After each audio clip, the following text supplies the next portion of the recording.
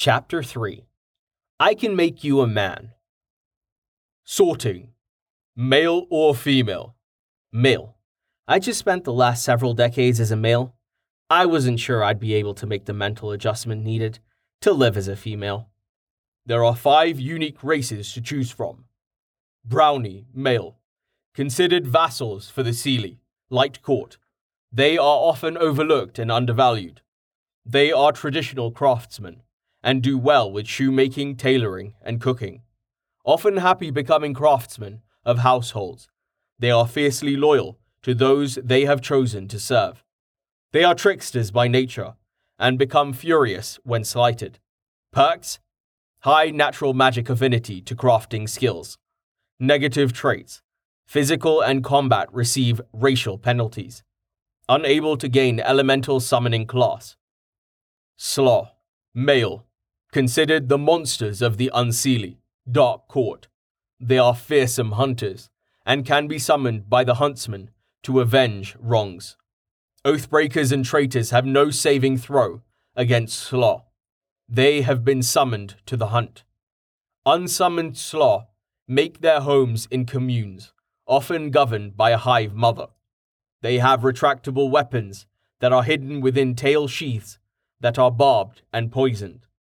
Perks: high natural weapon damage and magic resistance. Negative traits: magic and spells affinities receive racial penalties. Unable to gain craftsman or builder class. Buka, male. A form of hobgoblin considered the foot soldiers for the Unseelie, dark court.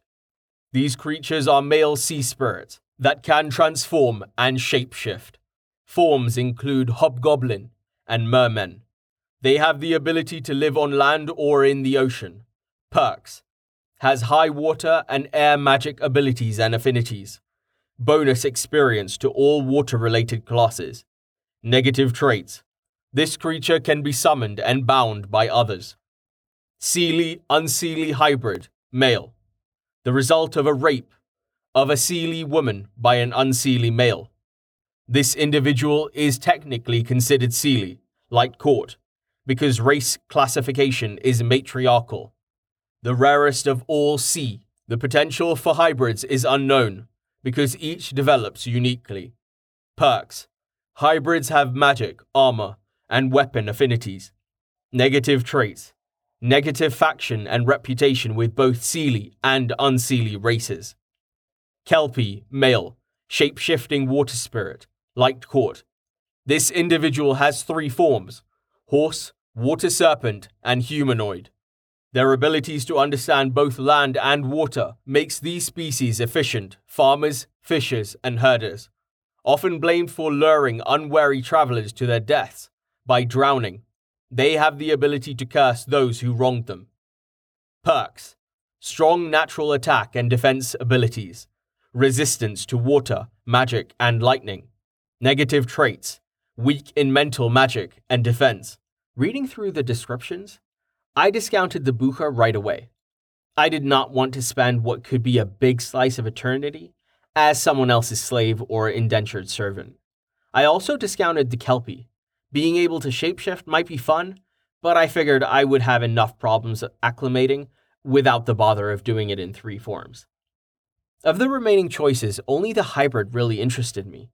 The Slaw and Brownie seem more servant and subservient. And although the hybrid may have problems, it appeared his species was considered part of the ruling class. Plus, I could change my faction to Unseelie if I found the Seelie faction to be too problematic. Something to consider if that became necessary. I would like to examine the Seelie-Unseelie hybrid, please. Seelie Commander. Name: Health Pool 120. Magic Strength 100. Strength 4. Agility 6. Intellect 5. Willpower 5. Affinity: Earth 10%. Air 30%. Water 10%. Fire 65%. Nature 40%. Death 10%. Mind 15%. Skills: one-handed sword apprentice rank. Medium shield apprentice rank. Light medium apprentice rank. Perception apprentice rank. Spells: fire, fire blast, nature, heal self, air, wind blast, air plus fire, light globe, portal, summerland, random. The screens displayed appeared to be like most MMORPGs I'd played, but there were small differences. No charisma, luck, constitution, for example. Not surprising. Most games work to make the user experience as unique as possible. Why shouldn't real life be the same? I had no idea what the upper limits for stats were set at, so I was unsure if I was looking at an average build or not. It was interesting that skills came with ranks above beginner. I could only assume that was because I was stepping into the life of an existing character and would benefit from his life experiences. And if I had so many affinities, why did I only have spells in the fire, nature, and air elements? Can you interpret what I'm looking at? For example, strength is 4. I have no idea if that is high, average, or low. 4 out of what? Status points are awarded from 1 to 18, with a further caveat that all 4 beginning status pools, when combined, cannot exceed 20. For the average Seelie-Unseelie individual, a 3 would be considered normal. Skills, spells, and portals are listed based on selections made in real life. These parameters cannot be changed. Some simple cosmetic changes can be allowed. Remember, you are assuming a life already in progress. Changes that are made need to conform to rules and laws for the universe that you will be transmigrated to. There is nothing I can do to enhance this character? I have all those character creation points left, and nothing to spend them on? In very rare instances, as part of the ascension process, a transformative event occurs. Unique individuals with divine bloodlines and lineages are allowed to awaken that bloodline, to mutate into an advanced class.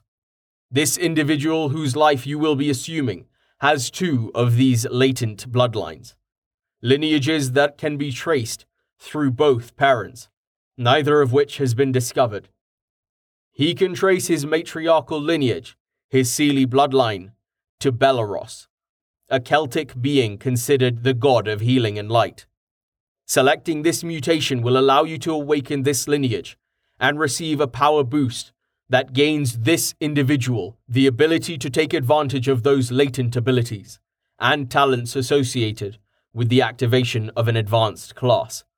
The cost to make this upgrade includes paying 20,000 additional character points. Generating upgrade. Displaying advanced character. Upgraded status. Advanced class, Prince. Name. Health pool, 2,400. Magic strength, 3,600. Strength, 12. Agility, 12. Intellect, 18. Willpower, 18. Affinity, Earth, 15%. Air, 32%. Water, 15%. Fire, 85%. Nature, 70%. Death, 15%. Mind, 55%. Skills, one-handed sword, master rank. Dagger, journeyman rank. Medium shield, master rank. Light, medium, heavy armor, master rank. Perception, expert rank. Belleros aura, an ability associated with those whose lineage and bloodline trace back to the god Belleros. Allows the user to create a fiery aura that protects the individual, heals damage, and inflicts burning effect damage to enemies. Vassals, 2 per rank.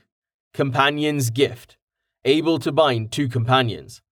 Spells, Nature's blessing, allows the individual to commune with and claim lands and bind with the land spirit.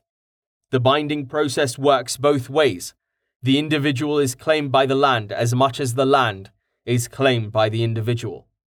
Fire, fire blast. Fire, shield. Nature, heal self.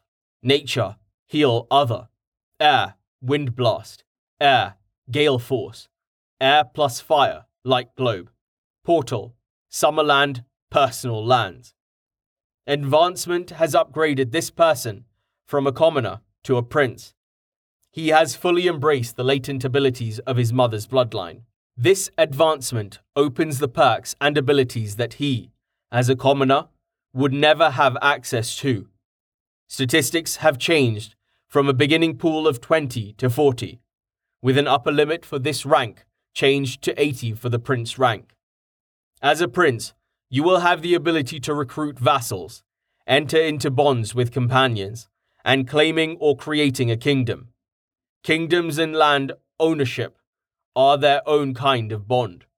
The claim works both ways, and by claiming, you are also being claimed by the land. I admit, I was stunned by the difference. The character was so much more powerful based on stats alone.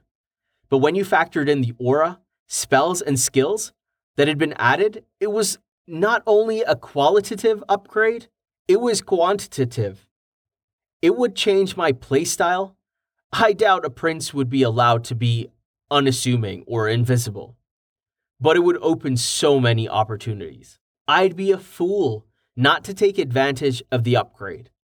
It also made me realize that I may need to stop thinking of this as a game. This wasn't going to affect my playstyle. This was my life. What's meant by magic strength? Is that the mana pool? Magic doesn't work exactly like the games you are used to playing. You do cast known spells using energy. Energy, will, and intent are required for spells to work and results to happen. But unlike those games you are familiar with, mana and mana pools do not exist. Magic strength is exactly what it sounds like. The amount of energy and power you can apply to the spells you cast. You cannot run out of mana. Spells have a cast time, but that is the only limitation to their use. Damage and the effects of spells cast are checked against the target's resistance and armor to determine how successful you were in combat. The higher your spell strength, the higher the chance you have to do increased damage or for effects to extend over time. Do I level with experience? And if I do stats increase? Are there limits? I asked. Experience can be accumulated in various manners: fighting, crafting, studying, questing, leading, and discovery, to name a few. As you gain experience, you do level. Statistics increase based on the method you used to gain experience. If you are fighting, strength and agility would increase much faster than intelligence, unless you're using a fighting style that employed spellcraft.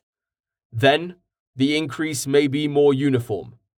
Because your race is so long-lived, a method to advance ranks exists to keep levels in check. Ranks include peon, commoner, squire, knight, lord, duke, prince, king, demigod, and god. Each rank has 10 levels, and the level experience required to advance between ranks increases by a factor of 10. Peon to commoner requires 1,000 experience points. Commoner to squire requires 10,000. Squire to knight, 100,000.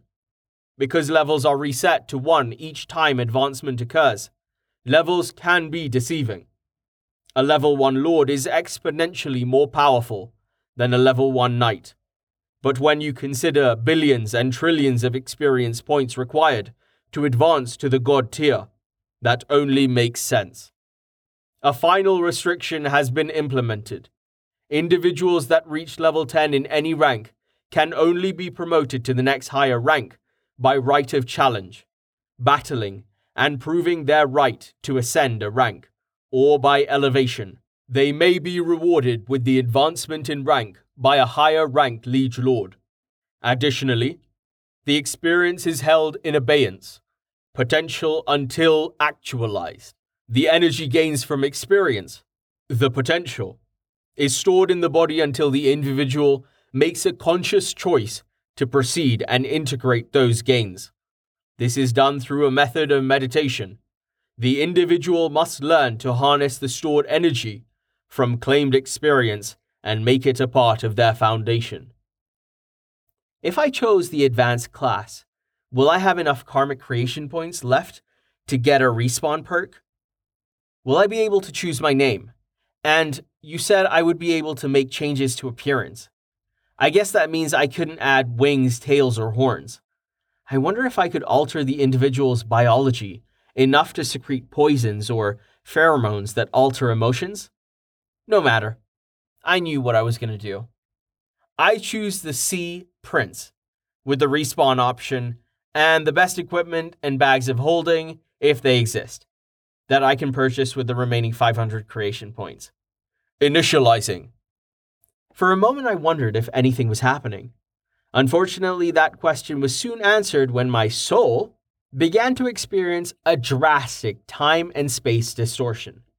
My soul, the part of me that existed in that moment and place, began to spin faster and faster, twisting and creating a strange Mobius strip of energy as my consciousness and soul were compacted smaller and smaller until a singularity of pure energy. An event horizon was formed that encapsulated my existence. The white light that I had failed to experience at my death was made manifest at my birth, and I felt movement, the sensation like pouring water. As I traveled the pathway of creation, my soul took form. Muscles, nerves, and blood coalesced, and as they were formed, I filled the spaces that made up my new body. The experience was both painful and frightening, but being born often is. I blinked my eyes that were capable of vision. I took a breath, acutely aware of the byplay of my muscles, smells, and lungs as my senses began awakening. Sight, smell, sound, touch, and something I couldn't identify. A kind of awareness that seemed to extend beyond my body. A mental muscle I'd never flexed before that was able to interpret my surroundings. Am I alive? I asked in wonder. Yes and no. You have merged with your new body, but are outside of time. You have not yet entered the warp and weave of reality. You can act, but don't yet exist as you fine-tune and complete the creation process. Say or think character status to open a screen that allows you to see yourself as if you were looking in a mirror. Choose a name. Once that has been accomplished, you may experiment with adjusting your physical appearance until satisfied. When you have completed this process, simply say, "Save character," and we will continue to the final step. I don't suppose there's a browser or interface I can make use of that allows me to research Belleros and select an appropriate name for his pantheon. Google search does not exist in this place, but I will allow you to interact with your body's former host. He should be able to guide your choice. That feeling I'd just experienced as I entered this host body began again. The field of energy that I could identify that surrounded my body began to compact and twist until it coalesced into another Mobius strip of light and energy, exploding in a polytechnic display of colors. A small glowing ball of blue, red, and green light was left hovering 2 feet in front of me, flickering instances of light and color emanating from the ball of energy, tethering the energy construct and me together. I realized after watching for a few moments that the pattern matched my heartbeat. "Hello?" I said in confusion. "Greetings. Who are you?" I asked. S Prime has explained to me that I failed in my attempt to ascend and have died. This form is an astral energy form that will allow my soul and yours to communicate. I should have been recycled and reincarnated, but your request has given me the opportunity to choose to help you. I thought the offer interesting, so agreed. S Prime has tasked me with guiding you, both here and when you return to the mortal realm, to explain the world, offer advice, and help you acclimate to your surroundings and the people you will encounter. It has enhanced my memories, expanded my knowledge of the world and the powers that influence the universe at large. My very own spirit guide? I asked, the humor probably lost on my new guide. S Prime has allowed me to choose a name that would be appropriate for my new advanced ranking, something that befits the bloodline of a descendant of Belleros. But I have no idea what name would be appropriate. I thought you might be able to help, I said, getting to the point. Belleroth was one of the original gods of Telahum, the world you will live on. His dominion included those abilities that allowed for healing. Additionally, he contained and controlled the energy of the sun. Often worshipped as the Shining God or Fair Shining One, his aura of flame and light could be used for either healing or as a weapon depending on his intentions. He is still celebrated by the sea during the Beltane festival, the first day of summer, to honor the return of the sun after winter and to pray for good crops and healthy livestock. Married to the goddess Grian, the goddess most often considered the sun herself, they were able to procreate 5 children, most noticeably the goddess Brigid. Brigid, considered the goddess of fire and light, married Dagda, a god of agriculture and fertility, and the couple bore 5 children: Semate, Engis, Midir, Rudan, and Bodreg. This couple were considered the ultimate progenitors and the wellspring for the Tuatha De Danann and Talim pantheon of gods. Sea are the offspring of these gods and goddesses, although most people today try to forget that all sea have celestial parents, and not just the Seelie or Unseelie. Of Belleros's male offspring, Alaunus, Gromphpierbriar, Granus, and Sulus inherited his abilities to affect the sun, healing or both. Perhaps one of those personages would be acceptable to use as a title? Or a derivative? What about your name or your parents'? I don't know my parents' name. Being a hybrid half Seelie, half Unseelie comes with great stigma. My mother abandoned me soon after my birth. I guess I should be grateful that she didn't murder me instead. For a time, I was raised by Lesser Sea, the brownies, fetches, and redcaps of my liege Lord Kell in his castle. My name was Odhark. Translated roughly, it means the hated one or despised. I suggest you change your name to Mac, as well as assume the bloodline de Belleroth. Mac de Belleroth translates to son of Belleroth, and it should offer a bit of protection when you step out of the Ascension Chamber, because it establishes a clear relationship between you and Belleroth, and it will appear to those that met you that he has marked you with his favor. Not much protection, granted, but it should help, at least in the beginning, until you make enemies brave enough or stupid enough to ignore your heritage. What is the word for friend? I wondered. Carrot. Then I shall call you Carrot, I decided. We will be together for a long time, and I refuse to think of you as hated or despised. I'm sorry you died, but maybe together we can put right some of the wrongs you experienced. And I hope we will become friends, not just a symbiotic partnership, but a real friendship. It would be nice to not have to answer to Odhark again. Thank you. Carrot is a suitable name. I will try to become your true friend. S Prime, I would like to be known as Mac de Belleroth. Accepted. Do you wish to make any changes to your appearance? Glancing at my character sheet and the paper doll displayed there, I rotated the image so I could view the 3D representative of my current body. Male, lean, an average-looking young man, really just a boy, but wounded somehow. I'm not sure how S Prime was able to duplicate that impression in a caricature model, but you could tell this young man had lived a life of pain. Carrot, can you give me some help? If you could change your appearance, be someone strong, charismatic, someone the Seelie or Unseelie would notice and respect, what would you do? The eyes and hair need to be changed. They should take on the aspect of your element. Eyes the color of the shining sun, with flecks of orange, reds, yellows, and blues. Hair neatly trimmed, but layered in the colors of a roaring fire. So as the hair moves, it gives the appearance of fire dancing. Add 12 inches or so to height. Seelie and Unseelie are all exceptionally tall. Some muscle definition to the arms, chest, and back. Square the jawline. Finally, emphasize the contours of the ears. The more purebred a Sea is, the higher the chance they have that their ears will curve into graceful and noticeable peaks.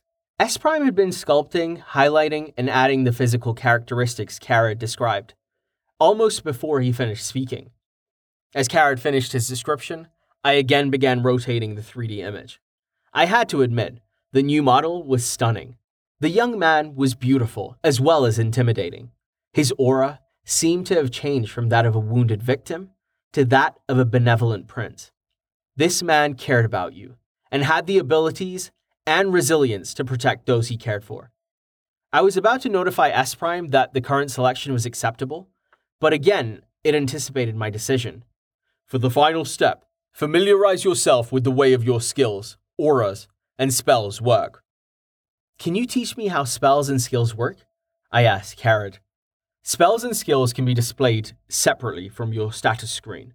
Simply think or say status spells, or status skills, and the system will show you what abilities you have. I only had the light spell before I was forced to attempt Ascension, so I can talk you through how that spell was cast. That should be enough for you to identify the components of spellcraft. The principles are the same, no matter what spell you cast. Status spell, I said, watching to see what happened. Carrad was right. An abbreviated status window pops up, listing my only spells. Nature's Blessing allows the individual to commune with and claim lands while binding the land spirit. The binding process works both ways. The individual is claimed by the land as much as the land is claimed by the individual. Fire, Fire Blast. Fire, absorb shield. Nature, heal self. Nature, heal other. Air, Wind Blast. Air, Gale Force. Air plus Fire, Light Globe. Portal, Summerland, Personal Lands. To start, gather your awareness and attempt to isolate and embrace that field of energy that surrounds you. Casting a spell requires 3 components. You need to collect that energy, shape it and force it to condense, and say a trigger word to release the spell. You can set the trigger word to whatever you'd like. You can instead use a gesture if that is easier. It's the intent that matters. The act simply works as a focus and as a release for the intent. Will, focus, intent. The components of effective magic. Learn this and any spell is possible. Closing my eyes and concentrating, I released and expanded my mental perceptions, easily embracing the energy field Carrad had mentioned. Once found, I began the next step and tried to focus on that energy, trying to remember the feelings that I experienced when S Prime manipulated that field to summon Carrad. I extended that mental muscle and discovered that there was an ease and versatility involved in trying to manipulate and control it. How to condense it had me stumped for a moment, until I remembered the Mobius strips of energy Carrad and I had both experienced when entering our current bodies. Manipulating the energies, those esoteric particles that I had collected, I began spinning and twisting those forces until the energy was in the pattern and shape I wanted. The only way I could think of to condense those energies was to spin the fields faster and faster. I spent a moment or two increasing the speed, fighting fluctuations and shaping and compressing the form until I was happy with what I had created. Opening my eyes, I looked at Carrad and said, "Light." A brilliant eruption of forms, as a firework of spinning colors and energy coalesced into a ball of light.